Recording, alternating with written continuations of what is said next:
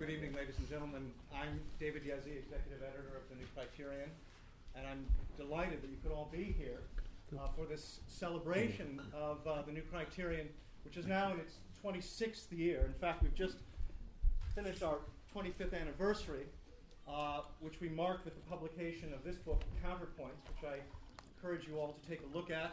Our panelists are all represented, along with a great number of our most distinguished contributors over the years. We're delighted to be here at the Travelers Club. This seems appropriate. We've come a long way and feel very welcome here. A quarter of a century is no mean lifespan for a small magazine of the arts and culture. Even T.S. Eliot's Criterion, for which the New Criterion is named, did not manage to hang on for so long. I want to introduce a few of our staff and friends. James Pinero, who is the managing editor of the New Criterion, is here with us. Dawn Steeves, who is our English ambassador, and has done so much of what you see tonight by way of preparation. I want to thank a few people who have been instrumental in putting this evening together. Michael Mossbacher from the Social Affairs Unit. We're delighted to be working with Michael on an annual basis now. The most recent conference that was a collaboration between the Social Affairs Unit and the New Criterion was on the future of conservatism in New York City. Plans have already begun for next year's conference, which will take place in London, am I right? Yeah. In the UK, yeah. Fine. And I'll also say a word of thanks to James Penrose, who is our patron this evening. And we're delighted to have other friends who've been extremely helpful. Peter Whittle from New Culture Forum. And we're delighted, as always, to have with us our dear friend Donald Kahn, with whom the New Criterion would simply cease to be. Let me briefly introduce our panelists, the topic of our panel, and away we go. So, Anthony Daniels, his most recent book, and I'll just be very brief here in the interest of time. He's the author most recently of In Praise of Prejudice, another provocative title from Tony Daniels, and that book has just come out from Encounter Books. Roger Kimball, who is sitting nearest here on my left, is co-editor and publisher of the New Criterion, as well as editor of Encounter Books. His most recent book is Retaking the University, which will be forthcoming. Eric Ormsby is a frequent contributor to the New Criterion and a columnist at the New York Sun. He writes also for the Wall Street Journal, the Times Literary Supplement, and has just published a book of selected poems. Eric Ormsby is one of our finest poets, and I encourage you to read his poems. David Pryce-Jones, and you'll note the typo on the program. This is one of the reasons why we so miss Dawn in our office, her spelling prowess. Oh, thank you. I think you can sort it out. It's that blasted apostrophe. David's latest book is Betrayal, France, the Arabs, and the Jews. And he's also published a novel that's just recently appeared called Safe Houses. And finally, on the end, Kenneth Minogue. I was on the end, sorry. I've switched them. David on the end. Next to him on his right, Kenneth Minogue, who's just finished a book on the subject of democracy and the moral life, which will be forthcoming very shortly.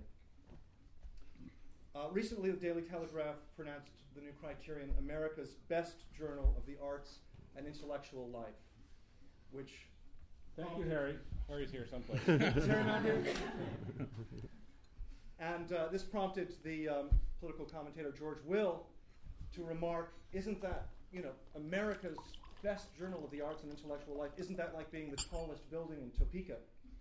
which I'd have to give a kind of cultural, what would be the cultural correlative for that? Inverness, perhaps.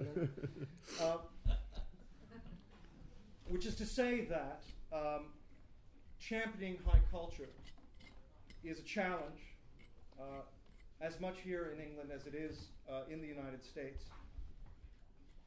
But can a small magazine like the New Criterion, whose influence has always exceeded its circulation figures, really make a difference on these important matters of culture and the arts?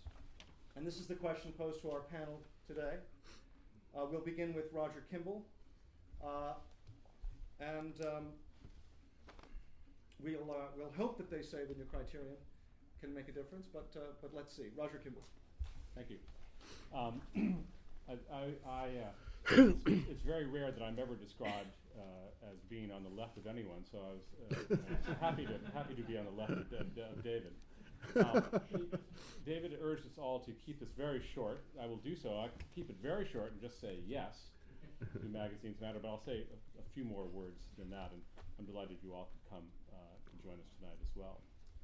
I think it was Cyril Conley who said that every young man wants to have a chicken farm and start a magazine. I've done neither, I regret to say, but I have been working at the New Criterion for a good long while and have been writing for it for even longer. When my colleague Hilton Kramer and the late Samuel Littman started the New Criterion in 1982, they certainly thought that magazines could matter. And they hoped to preside over an organ that would stand up for high standards of aesthetic achievement, that cultivated good writing, and that would approach cultural issues on their own terms, not with the pre-forged manacles of political ideology. Now, in a normal world, that might not seem like a great deal to ask for. I mean, of course you want your magazines to be well written, and you don't want to subject culture to ideology. But in our world, unfortunately, it is a great deal to ask for. It was then, and it is now. Such desiderata, I think, are devilish hard to come by, both in the world of journalism and even more, I need hardly say, in that sweaty polysyllabic precinct known as the academic world, the university.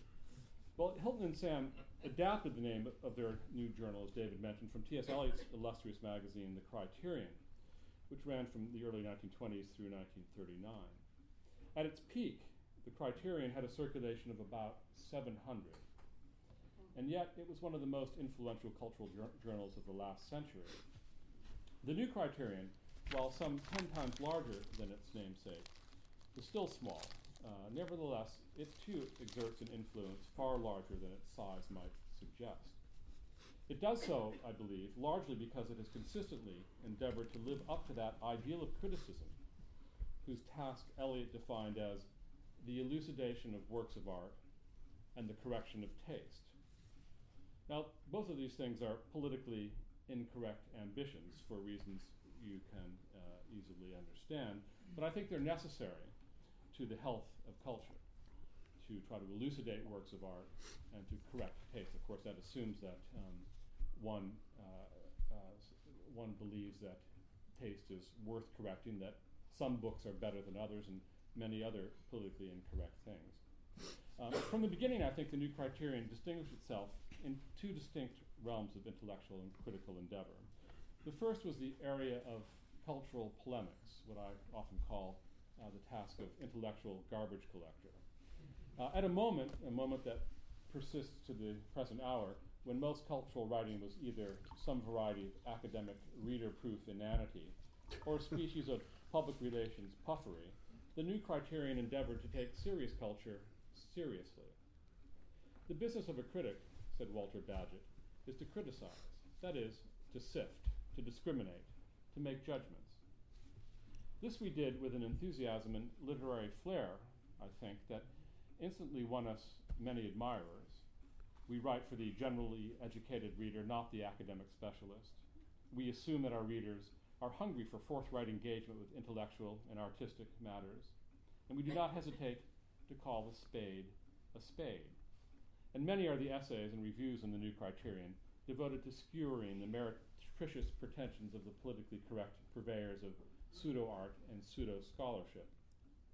Our articles on the depredations of the art world, the preposterous spectacle of the Modern Language Association and other academic organizations, on the bloviating mendacities of the tenured radicals who lead our universities, all have earned us plenty of thanks, but also plenty of enmity. Above all, I think, they've earned us the respect, grudging or otherwise, depending on the audience, for candid criticism. But let me pause just for a moment to savor the enmity that we have inspired. The 19th century novelist and critic William Dean Howells, and those of you who know me know I love this remark, somewhere said that the problem for a critic is not making enemies, but keeping them. And the New Criterion has always excelled at both of these. From the very beginning, we've given really a tremendous amount to our enemies. They put us on the map, and I'd like to take this occasion, in case any of you are here, to thank you for inadvertently helping us to publicize our cause. But the second area in which the New Criterion has distinguished itself is quite far from cultural polemics. It's in the battle against what I call cultural amnesia.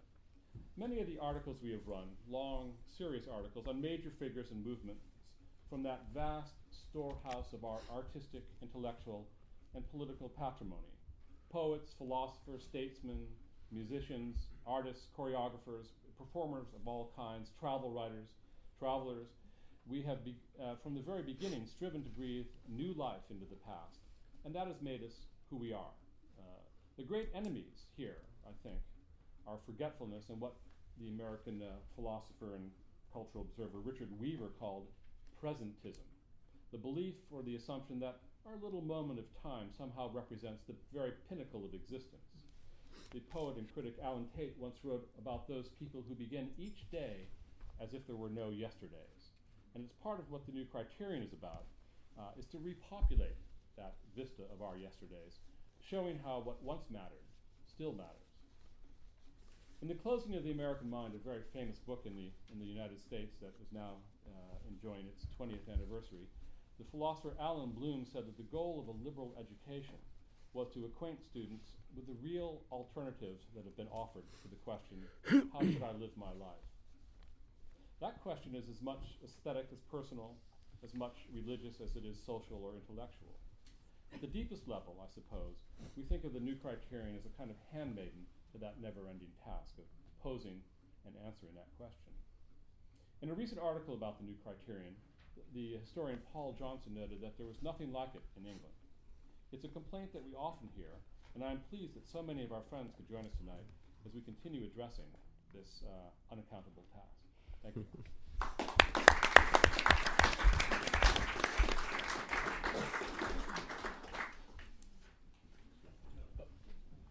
Why don't we just head down the road and then we'll have a question or two at the end. Okay. Well, ladies and gentlemen, it's a great honor to be here. When people ask me, as they often do, whether prison works, I ask them whether they think that crime rates would go up, down, or stay the same if there were not only no prisons, but no prospect of anyone ever going to prison. And the answer, of course, the question answers itself. Well, in the same way, we might ask, what would the world be like without cultural reviews and magazines? John Maynard Keynes once famously remarked that the ideas of economists and political philosophers, both when they're right and when they're wrong, are more powerful than is commonly understood. Practical men who believe themselves to be quite exempt from any intellectual influences are usually the slaves of some defunct economist. Well, the same is no doubt true of intellectual disciplines other than economics and political philosophy. Certainly it's true of medicine. Our culture is decisively shaped by ideas, good, bad, and indifferent. And I suppose it's worth remembering in this connection that no battle of ideas, other than perhaps in the purest of science, is ever won once and for all.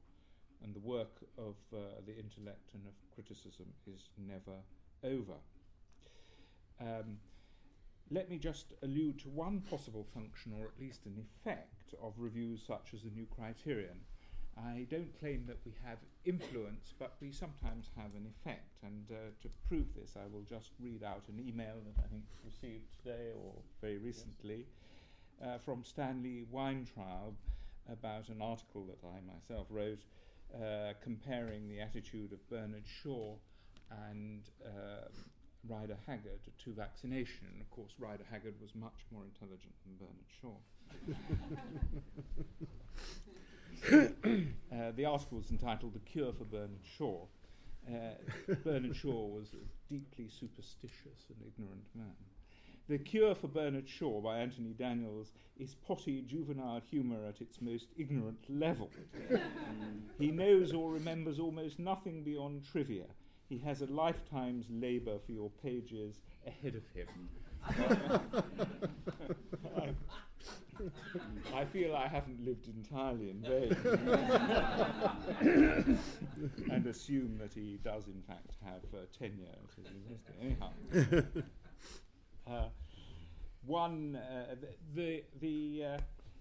I wasn't going to reveal the circulation of the new criterion because I thought it was a state secret, but you have actually revealed it. But as Roger has said, its influence is much greater than its circulation might suggest. In part thanks to the internet, I think. Not long ago, and I'm referring again to an article of mine, I hope you'll forgive me, I published a small article in the New Criterion that was critical of a new art gallery in Walsall. And thanks to the internet, it was picked up by the local and national media, and there was a brief storm in Walsall's, I won't call it teacup, muddy canal would be more accurate. And I was roundly and publicly abused by, and even threatened by, some of Walsall's town councillors. Well, the gallery was totally dysfunctional. It was inappropriate to its purpose, it was hideously ugly, vastly expensive, and totally out of keeping with its surroundings. So naturally, of course, it won many architectural awards and was universally praised. If you had been asked without knowing what it was, you would have thought that it was the headquarters of the secret police of some peculiarly nasty dictatorship, which in a sense I suppose it was. Well, as if by the operation of some exterminating angel, all contrary voices were silenced. There wasn't a single criticism of it anywhere. Now, I don't want to say that my criticism and judgment were indubitably correct, though naturally I think that they were. But because there existed a cultural review such as the New Criterion, with a firm point of view, but not beholden to anyone, I was able publicly to express this opinion. And I was actually very moved by the response I had from people who felt until then that their opinion had counted for nothing and nobody had ever listened to them. And I had mentioned in the article that Walsall was the ugliest place on earth. Now, it's true, I haven't been to every place on earth, so this is going beyond my personal knowledge. But I'm glad to say a television programme took a straw poll of viewers, and much to the annoyance of the town councillors who threatened me, 60% of the voters agreed with me. Well, it's very easy to create a cultural consensus by means of what the French call la pensée unique, and then to have that consensus policed with ferocity by those who develop it. And they use all the techniques of anathema and excommunication. And it's a mistake, I believe, to suppose that threats to intellectual freedom come from governments alone, or even principally, although governments, of course, often cooperate with and reinforce convenient consensuses. Well, a consensus should not be broken because it is a consensus, but because it is wrong. And it is only if we have reviews such as the New Criterion that I think we can preserve what is worth preserving, attack what is worth attacking, and encourage what is worth encouraging. And that is what criticism is for. Thank you.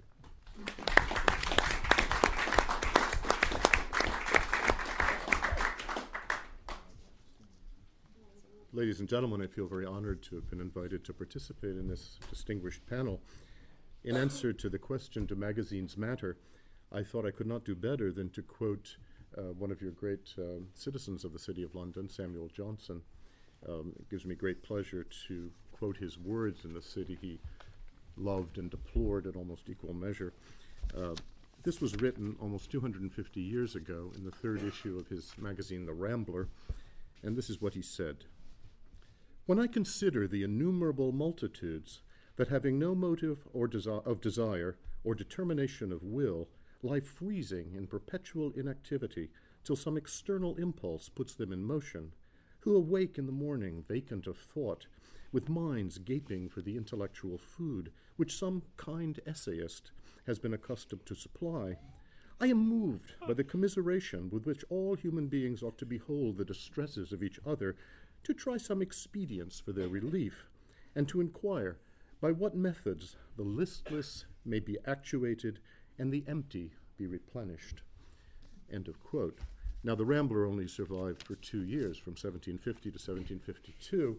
The New Criterion has not only survived, but thrived for 25 years.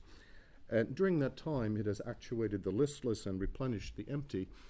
I can testify to that on my own account. I first encountered the New Criterion some 20 years ago, and I cannot forget, I will never forget, the liberating effect its fresh point of view and frank discourse had on me.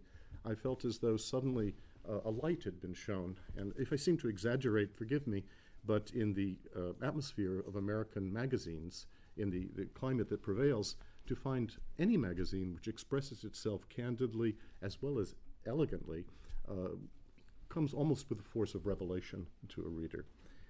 I little thought at the time that I would ever have the privilege of writing for the magazine, and so of course I'm completely objective on this subject.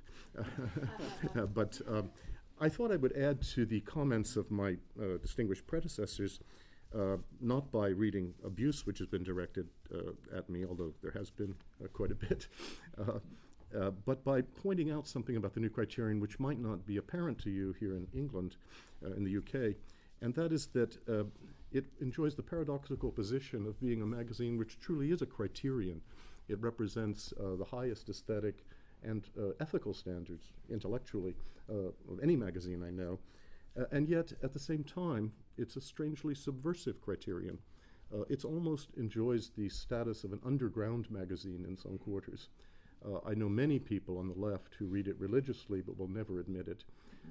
Once, when I wrote a rather caustic article on the state of American poetry, I received all kinds of phone calls asking me, "What did you say?"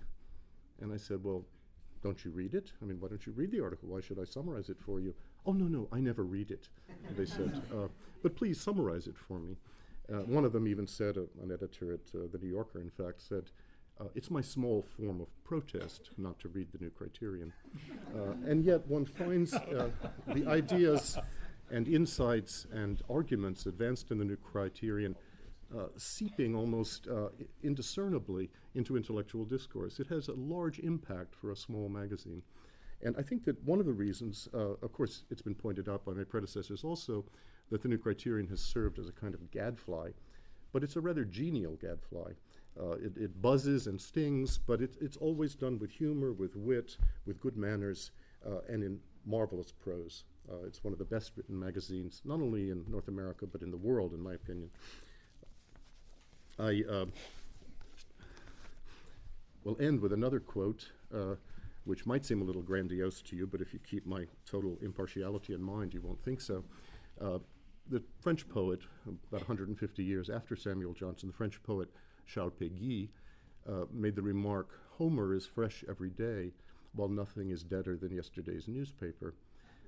It's perhaps exaggerated, you might think a little exaggerated to say that the New Criterion shares some of that Homeric freshness, and it does so because it's always operated on a basis of utter honesty and unswerving fidelity to certain principles which have made it fresh and alive for 25 years. Thank you.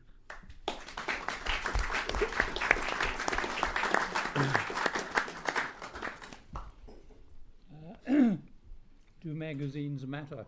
Well, as David certainly knows, it's an Arabic word meaning storehouse that went into Spanish as almacén and into French as magasin. I think books, I mean, the idea, some storehouses, of course, are of explosives and magazines blow up. And there's a sense in which magazines as sets of ideas could also blow up. Cultural magazines keep low company. They belong on bookstalls alongside the flesh and the polemics and the current affairs and so on. We idolize books, we despise the media, and the magazines, we're not quite sure what our attitude to it is or perhaps should be. I think the important people in all of this are editors. Editors sniff the zeitgeist and indeed to some extent determine the agenda to which we will be paying attention in the next few years. They are, I think, the unacknowledged legislators of mankind because they determine the things that get our attention. Dr. Johnson, Eric mentioned Dr. Johnson, who said at one point, human beings need more often to be reminded than to be informed. And cultural magazines certainly do that. And editors, I think, are the people who, above all, do it. They live in the midst of love and hate. Love of those whom they have published and hate those whom they have brushed off. And I have known and loved many an editor in my time. I mean, some of them are our own people here. I mean, John Gross, who revolutionized the Times Literary Supplement, and John O'Sullivan, who went to America to the National Review. And that gives an important clue, I think, to one important feature of what we're talking about, namely the pool of interest that we are concerned with is Anglophonia. It's the English-speaking world. National boundaries don't mean anything very much. I mean, one of the great editors I remember is Mel Lasky, over whom the suggestions of CIA money was never entirely absent. A terrific, lively, vital character, somewhat devious. I mean, it was sometimes said that if Machiavelli had not written a book called The Prince, he might have written a book called The Editor along pretty much similar lines. I mean, it is, I mean, like Roger, Mill, of course, had lots of things of his own to say. Some editors are purely transmission belts, but lots of them also have terrific, I was about to say branch industries, but that's not quite the mot juste of their own. I mean, Roger we all know and admire because he presents us each month with this picture of the world, this sense of the zeitgeist, the things that make us cross and that also make us extremely happy. So that instead of eyeballing culture these days, we often Kimball culture.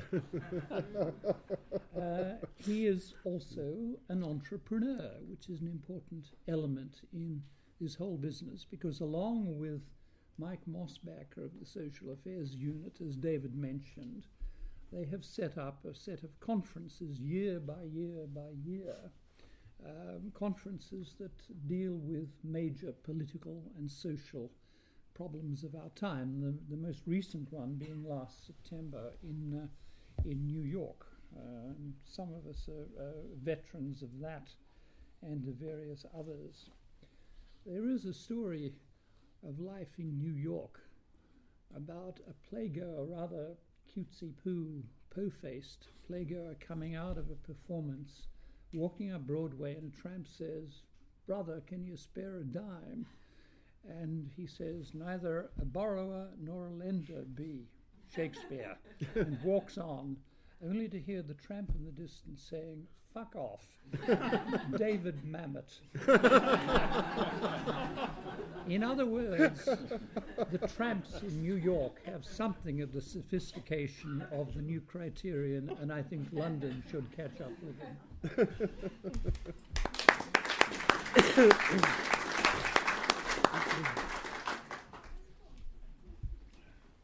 Well, Roger mentioned Cyril Connolly, and I knew Cyril really quite well, and even once wrote a book about him.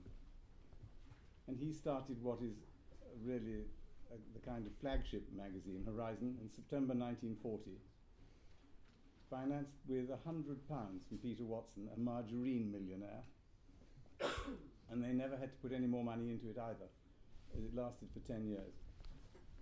Cyril's view of a magazine was that it was really, it had to be the Spartans at Thermopylae. I remember an image that he had one day when we were sitting in a tea room in Tunbridge Wells called The Bins. Cyril liked tea. And he said, let's find a new literary movement. Down with Koestler, down with Spender.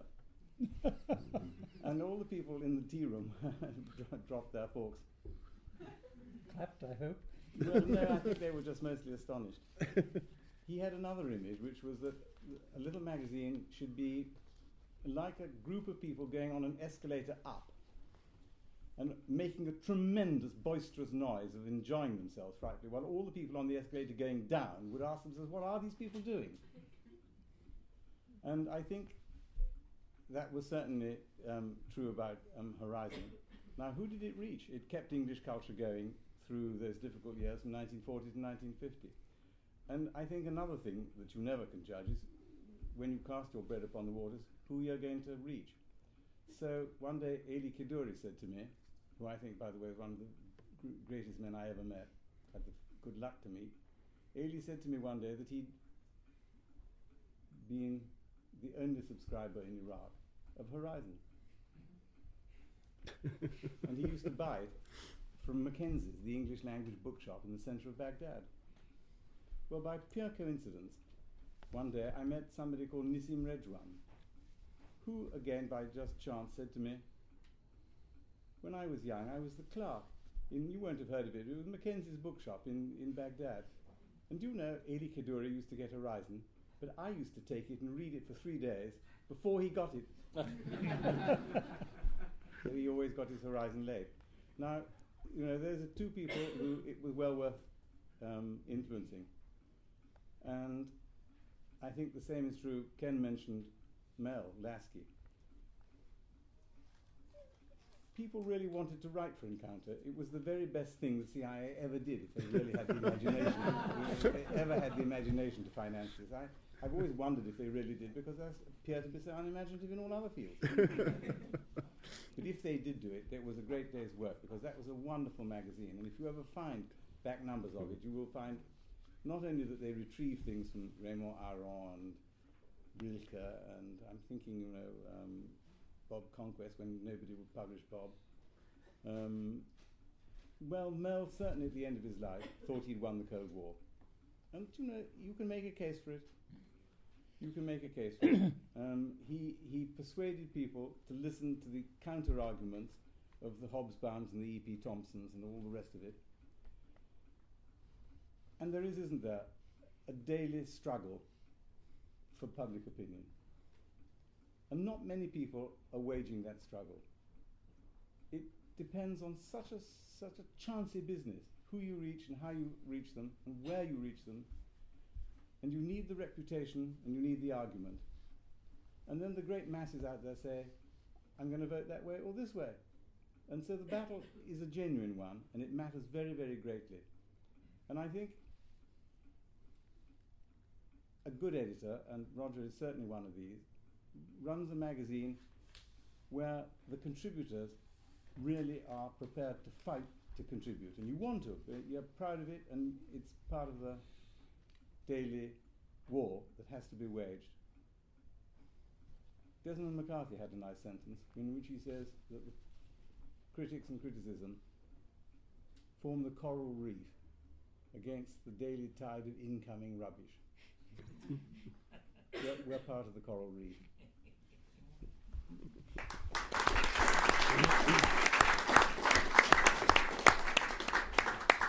We have just about 5 minutes. If anyone has any questions. This reminds me of the story where Isaac Bashevis Singer was giving a reading, and there's always that moment when they say, oh, questions, and then there's a pause. And so he told his friend, well, ask me a question when I get up there.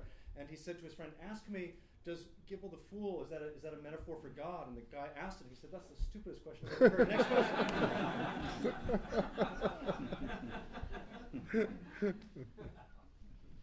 Yes? What should the next new small magazine on the market do? Ask Daniel Johnson. Yes? Magazines matter and editors matter. Do proprietors matter? Well, I would say yes. Of course they matter. I mean, proprietors make it all possible, and the new Criterion certainly could not exist without a network of avid, stalwart supporters, some of whom, including Donald O'Connor, are here tonight. What we say is often not popular. People don't want to hear it. We buck the sort of contemporary opinion about matters political, social, intellectual, political, and so yes, of course they matter. And I'll just add as a footnote, and thank you for your question. If anyone is interested in supporting the new Criterion, we do have a Friends program, which we encourage you to join through Michael or Dawn or however you're connected with the magazine. Keep abreast of our events both here and around the United States, and we look forward to seeing you often in the future. Yes? As you mentioned, one of my favorite books, The Closing of the American Mind, and having seen it happen over here, at least over the last 20 years, how does one keep culture going when it seems that we are going into this age of unreason, as I call it? Apart from supporting the new Criterion, you mean? How do we reach the masses? Well, I'm not sure one needs to reach the masses, but I think that doing whatever you can to cultivate that ambition that Samuel Johnson articulated, marvelous. I hadn't heard that before. That Eric mentioned, to activate the listless and replenish the empty. I mean, I think that the first thing is to tell the truth. People think that we live in a free democracy here in the West, and we do in many ways. But it's interesting to note how much less free we are to tell the truth about many things than we were 100 years ago. About all kinds of things. The encroachments of political correctness have made it impossible to tell the truth about many, many things. One of the reasons I think Tony Daniel's book, In Praise of Prejudice, The Necessity of Preconceived Ideas, is so important, is that it recalls us to that truth that we're no longer able to articulate. I mean, that prejudice needn't be synonymous with bigotry, that it has an illustrious heritage, that Edmund Burke referred to, that just prejudice rendered a man's virtue his habit, and so on. I mean, there's the traditional, the conventional, the customary. These are great resources. They're moral resources that have been called into question by the pernicious influence of people like John Stuart Mill, and we need to have the courage to battle that. How we do that is, again, by telling the truth and by supporting those people and those organs that help us tell the truth. Other people here may have something to add to that. But. Well, what I'd like to suggest at this point is that we all continue the conversation over a glass of wine and canapé, and thank you very much. Oh, sorry. One other thing is, since Shelley was mentioned, although not by name, I just point out that W.H. Auden observed that the real unacknowledged legislators of mankind were the secret police, not the poets. Eric. David, several people have asked me, where do you find the new Criterion in London? And I wonder if you might... I know one place, of course. Right. Well, this is actually, anyone who's involved in publishing will tell you that distribution is a challenge, especially internationally. And we actually are making, headway with being distributed here. For now, and Roger will correct me if I'm wrong, I believe that the best way to assure that the new Criterion will arrive regularly every month is to subscribe. And we are very good about getting the new criterion around the world. We have many international subscribers. That's the best way to do it for now, and then we'll see what bookstores we wind up in the next year or two. We'll look forward to that as well. But for now, please join us in a glass of wine, and we'll look forward to talking with you further. Thanks so much for being here.